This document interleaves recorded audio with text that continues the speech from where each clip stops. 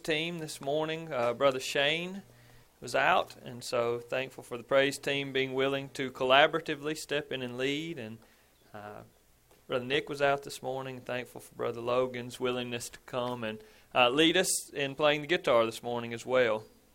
Also, I invite you as we turn our attention to the text this morning to join me in 1 John chapter 5. This will be the last sermon in 1 John. We are finishing up the book today. We've been here for a little while, but we're finishing that up. So 1 John chapter 5. As we sang this morning, better is one day in your courts, better is one day in your house, or one day in your parking lot, whichever it may be. I couldn't help myself. I'm sorry.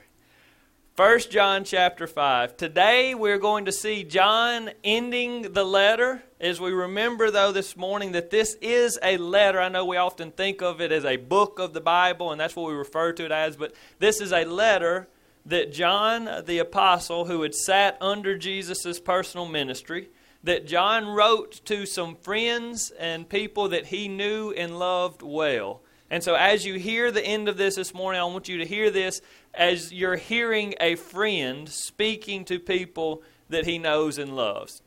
Reassuring them, and that's what we're going to see this morning is as John reassuring them, he finishes this letter by helping to give them confidence. Confidence about their salvation, confidence about their eternal life. He says here in these few verses, we're going to be in verses 13, we're going to read 13 through 21, but we're really spending time looking at verses 13 through 16. And just in these verses that we're going to look at today, John speaks of either something that we know, he either says we know or talks about knowing things in verse 13, 15, 18, 19, and 20. So John here is not introducing a bunch of new ideas at the end of the book. He's reminding them and reassuring them of many things. So look with me. We'll begin in verse 13. 1 John 5:13. John said, I write these things to you who believe in the name of the Son of God, that you may know that you have eternal life. So here John begins the end by reminding them why he's written the letter in the first place. Why has he written all of these things that he's written, all these things that he talks about? He wrote these things so that those people that have faith in Jesus Christ could know that they have eternal life. He wants them to be confident and assured. He doesn't want them to second guess what's going to happen when they die. He doesn't want them to worry about those things. And so throughout this book, John has given us these markers in the ground where he said, if you are here, if you do this, then you know you're a Christian, and if you don't, then you know that you're not. And if you do this, and he's over and over and over given us these things that would reassure us that we are born again, that we have faith in Christ Jesus, that we are saved. And so he said, I've done this because I want you to know. In Mount Zion this morning, or anybody that may be watching with us, I want you to know. I want you, if people ask you what's going to happen when you die, if people ask, are you going to heaven? I hope your answer is never, I hope so. I hope your answer is, yes, with confidence, I know that I'm going to heaven. I know that I have eternal life in Christ.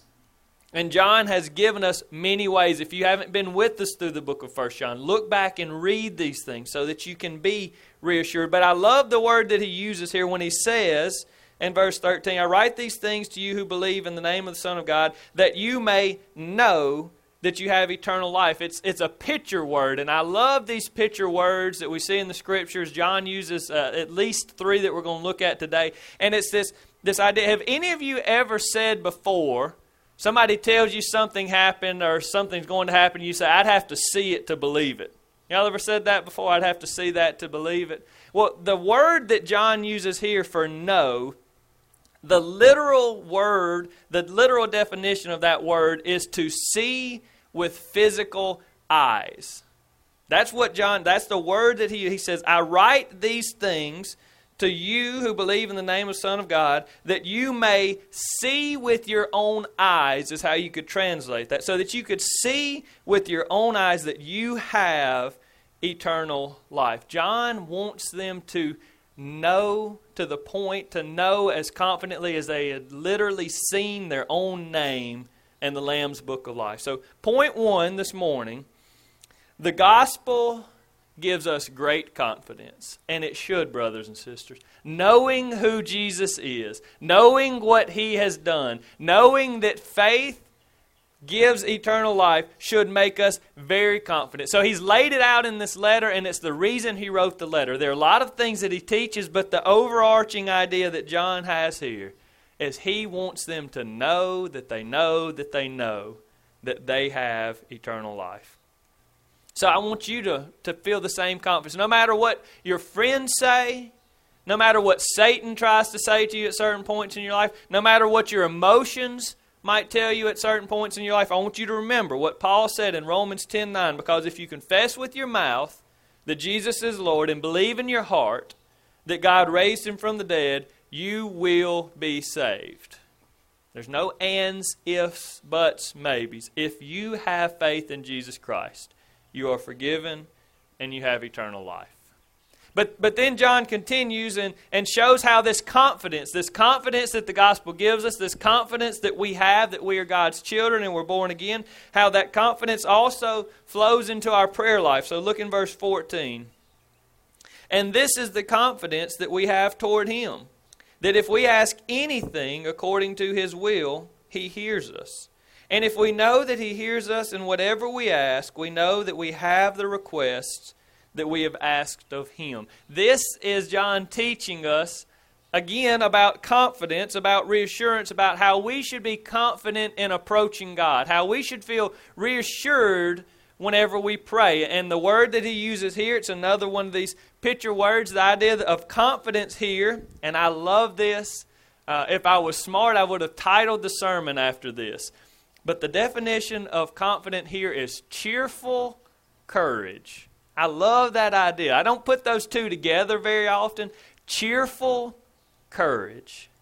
He wants us to have cheerful courage toward God. He wants us to have cheerful, to be excited and joyful and happy, and at the same time bold and courageous whenever we come before God. Not timid, not scared, not worried, but happy and excited whenever we talk to God, when we make requests to God. Now, the reason that we have confidence in eternal life is because faith promises eternal life. Well, why do we have confidence in prayer?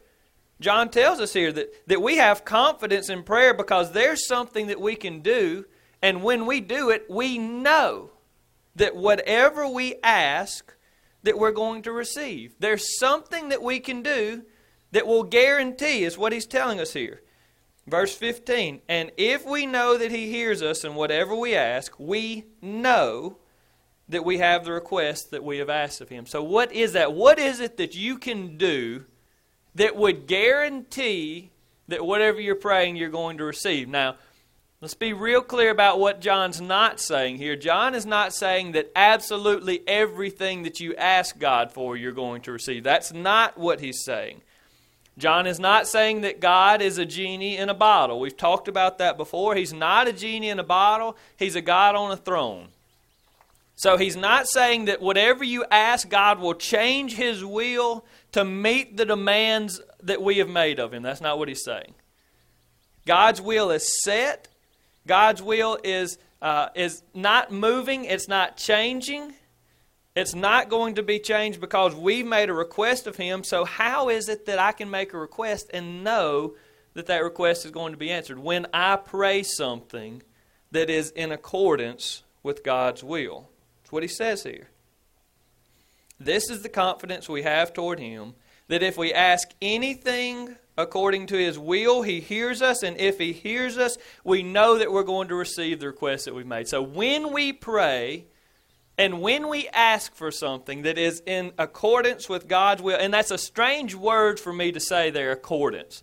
What I want to say is when we pray and ask for something that is in a line with God's will. I want to say when we pray and ask for something that agrees with God's will. But John, and there are words for that There's a word that John used in chapter 1, verse 9, chapter 4, verse 2, chapter 4, verse 3, chapter 4, verse 15, that means to align with or to agree with. But John didn't use that word here. He doesn't say when we ask something that is in line with God's will. No, he said when we ask something that is according to God's will. And it's the other picture word that I want you to see this morning. So you can picture this. The word that he uses here when he says, whenever you ask something that is according to God's will, that word for according to, it literally means for something to go from a high place to a lower place. It's as if something is diffusing from here to here. You can watch it almost like a waterfall. The water is falling from the high place down to the low place. And what John is giving us an idea of here is that whenever we ask for things that we have understood from God, you see, whenever we become Christians, God gives us the Holy Spirit. His Spirit living inside of us. And so now there are things that have come from on high that I used to not want, that have now come inside of me and I want now. God takes away my old heart and gives me a new heart that has His law and loves His thing. So there are things that I used to not care about that have now come down from on high to me, and now I will pray and ask for these things because I want to see these things take place. The picture is God allowing us to want the things that He wants. And John says here, whenever we pray and ask for the things that God wants, the things that have come down to us through the Spirit, through our new heart, through the study of His Word, when we ask for those things, we can have confidence. We can know that we're going to receive those requests. I love the way Robert Yarbrough in his commentary on this wrote a very concise thought. He said, prayer is the means that God uses to give His people what He wants. I thought that was clever. Prayer is the means that God uses to give His people what He wants. He allows His will to become our will. He causes us to want the things that He wants. And so then when we pray and ask for those things, He gives them to us. Isn't that beautiful?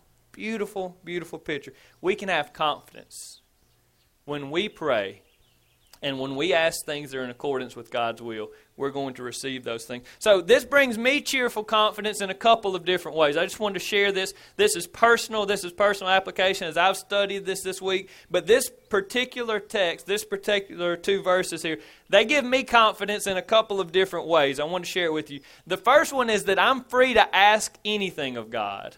Right? That we don't see here, we see that we're only going to receive the things that are in accordance with God's will, but we don't see teaching that will be reprimanded if we ask for something that's not according to His will. We just won't receive it.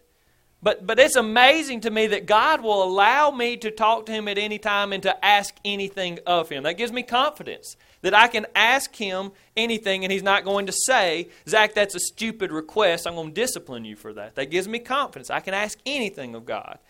It gives me confidence, cheerful confidence, that when I pray for something that is part of God's will, I'm going to receive it. That brings me confidence, knowing that when I pray and ask for something that would be good for me and good for God's glory, it's going to happen every single time. But it also gives me cheerful confidence to know that through the answer to my prayers, I can understand God's will. I want to talk about that for just a moment. See, we understand here God's will isn't going to change because of what I ask. It's going to remain the same. So if I pray and ask for something that's not part of God's will, it's not going to happen. And then I know that that was not part of God's will. And if I pray and ask Him for something and it happens, then I know that it was part of God's will. So here I am understanding God's will better by the way that God answers my prayers, whether He grants these requests or not. A specific example of this that I had to deal with this past week. I found out that Southern Seminary in Louisville, Kentucky was offering an opportunity to take part in one of their courses online in a special way that was going to be cheaper than normal.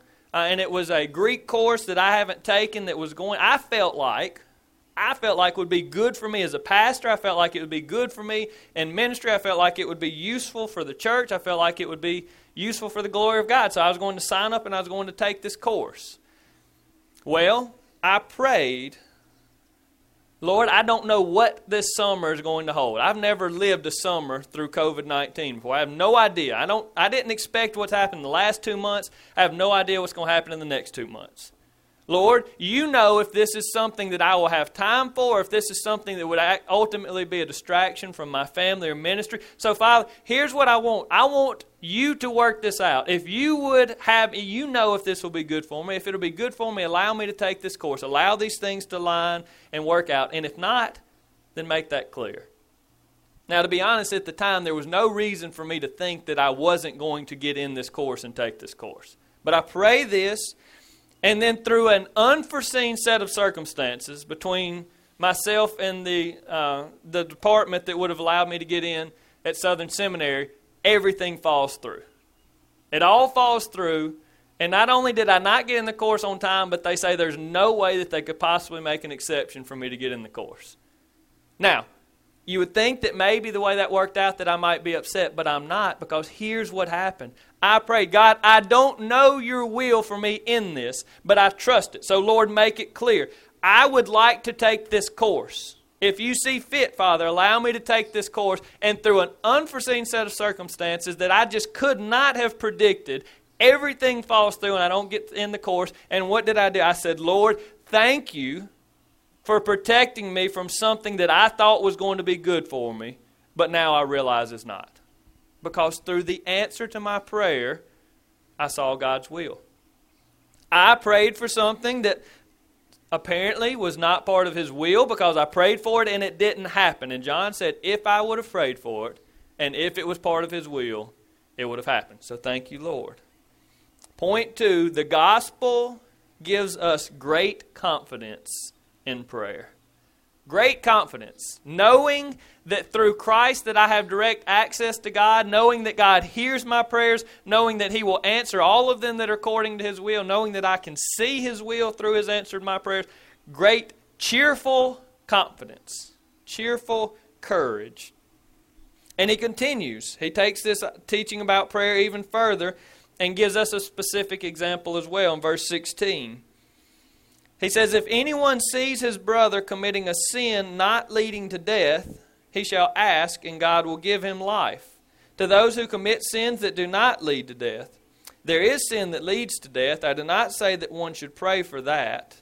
All wrongdoing is sin, but there is sin that does not lead to death. Now, right here, this is one of those times when you might be a little bit frustrated with me, because I'm not going to spend time talking about or speculating about what John doesn't teach here. Right? John says that there are two types of sin that he describes here. There is sin that leads to death, and there is sin that does not lead to death. The way that he writes this makes it pretty clear to us that the people that were reading this letter knew what he was talking about. But to be honest, we don't know exactly what he's talking about. I've studied and I've looked and I have ideas and I have theories, and if you want to talk to those, come find me after the service. I would love to talk to you at a 6-foot distance about those things.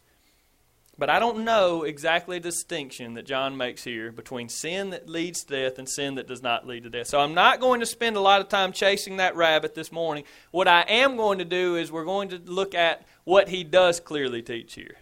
What does he clearly teach here? He clearly teaches that we should be confident enough in prayer that if we see another Christian committing a sin, which we've seen in chapter 1 of this book will happen. If you see another Christian committing a sin, what should you do? You should pray for that brother or for that sister. So what he tells us here, if anyone sees his brother committing a sin not leading to death, he shall ask and God will give him life. We should love them enough that we should pray for them. Again, Robert Yarber writing about this, he quotes Calvin and gives a good quote by Calvin and then adds some commentary himself. Here's the quote by Calvin.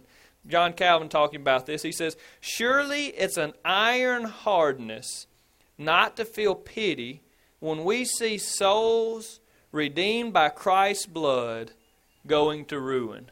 How terrible would it be if you could see another Christian sinning and not care at all about it? And then Yarbrough adds this. He says, the one who sees sin is to make request or petition, not point fingers, not turn a blind eye, not initiate gossip, and not bask in a feeling of superiority. I thought, what a great application of what John teaches here. Brothers and sisters, sometimes when we see another Christian committing sin, our first thought is what the world does today. Let me pull out my camera and video this so I can show somebody. Let me call and tell somebody.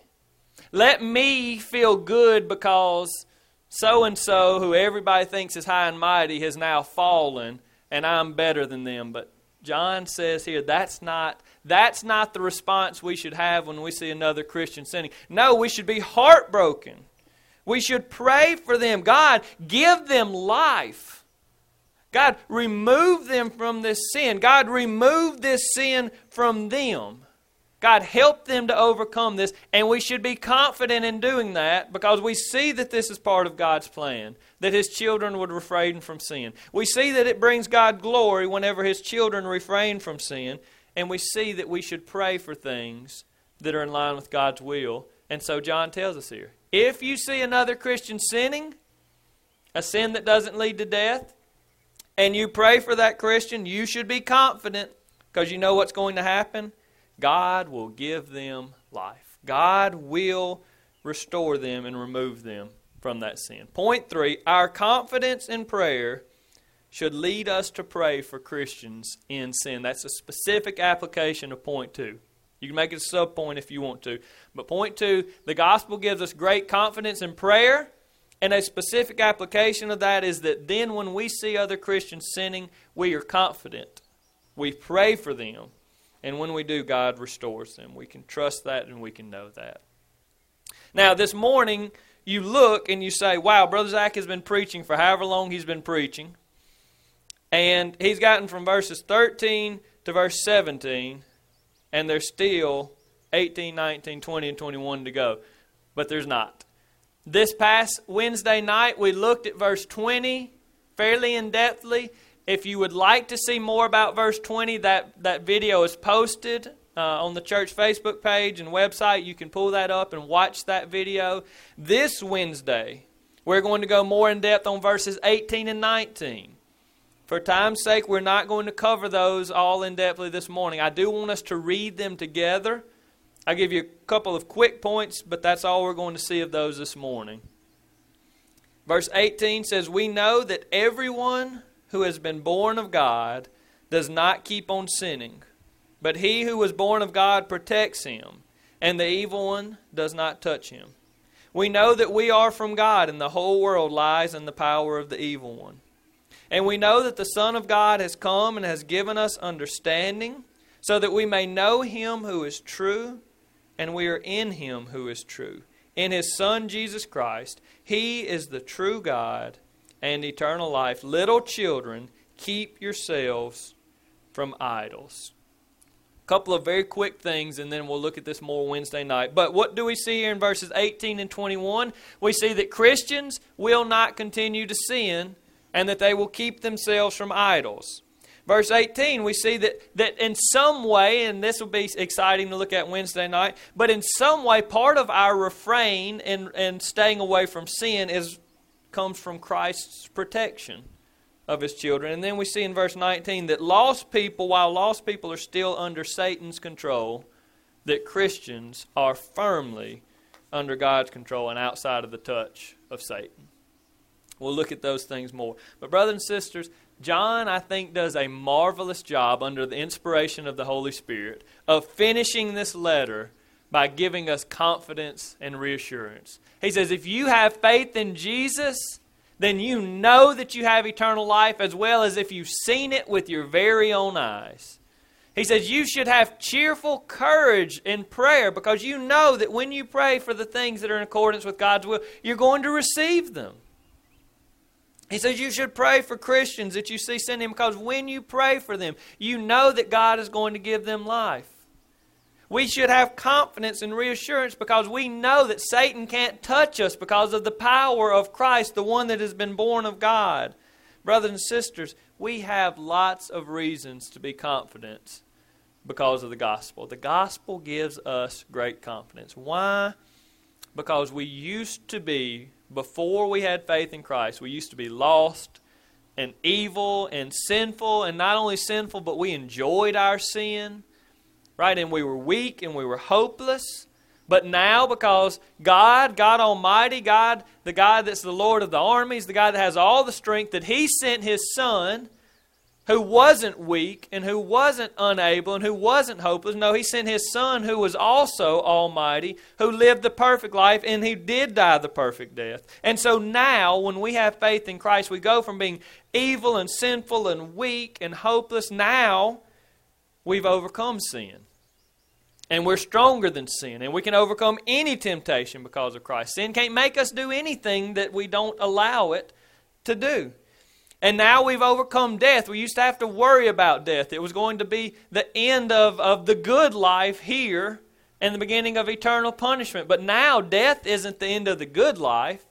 No, the good life is the life that's to come. And death is just how we get from here to there, brothers and sisters. Death isn't something to worry about. Christ was resurrected and showed that He's stronger than death, and we know that we have that same strength because of Him.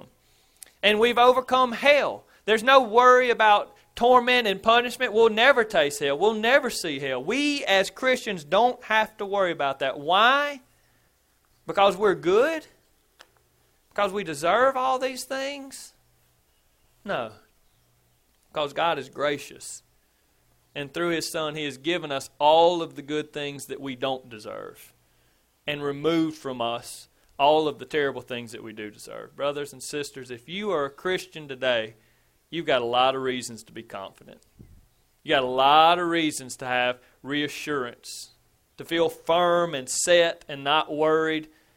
Don't let your circumstances, don't let Satan, don't let your emotions make you second guess you're standing in Christ, because it is set and it is firm. We've got a lot of reasons to be thankful. But I also remind you that if you're here this morning and you're not a Christian, that you have the opportunity to come to Christ only while you live on this earth. That if death comes before you repent of your sins and place your faith in Christ, that there's no hope. That all hope is gone and it has passed. So it's very important that if you have questions about what it means to have faith in Christ, what it means to confess with your mouth that Jesus is Lord and believe in your heart that God raised Him from the dead. If you have questions about that, come let me talk to you about that. Seek someone else. If you're on Facebook this morning watching, if you're here with us, or you're just here out of curiosity and you want to know more about this, it's a decision and it's a discussion that you need to have. And I would love to have it with you or point you to someone that would have that discussion with you. But this morning as we end, I just want us to pray, telling the Lord thank you for how good He is and for what He's done, and then we'll be dismissed. But let's pray together. Lord God, I am so thankful. Lord, I'm thankful for this letter that we've read that John wrote to brothers and sisters that he loved enough that he wanted them to know the truth. Lord, He wanted them to know whether they were truly Christians or not. Father, we know that they were dealing with false teachers that John calls antichrists. Lord, and these false teachers had come out of the church and were telling them all sorts of things. And Lord, I'm thankful that You don't leave us to just sort all of that out on our own, but You've given us Your word that makes so clear to us what is true and what is not. Father, help us to lean firmly on Your word. Lord, help us to believe the truths that we see in it. Help us to be confident because of it, not wavering back and forth, not scared sometimes, but reassured of who we are because of our faith in Christ. Thank You for saving us from all the things that we deserve. And Father, I pray today that if there's anyone that has heard this message that does not have a relationship with You through faith in Jesus, Lord, that they would be willing to take a step, to have a discussion, to ask a question, to study Your word more. Father, that You and Your Spirit would call them. Lord, that they would respond to You in faith and that they would be saved. In Jesus' name we pray. Amen. Thank y'all so much for coming this morning. Be careful as you go home. Have a good holiday tomorrow. as we remember on Memorial Day those that have given their life for our freedoms at this country. Thank you for coming. I pray that you have a wonderful week.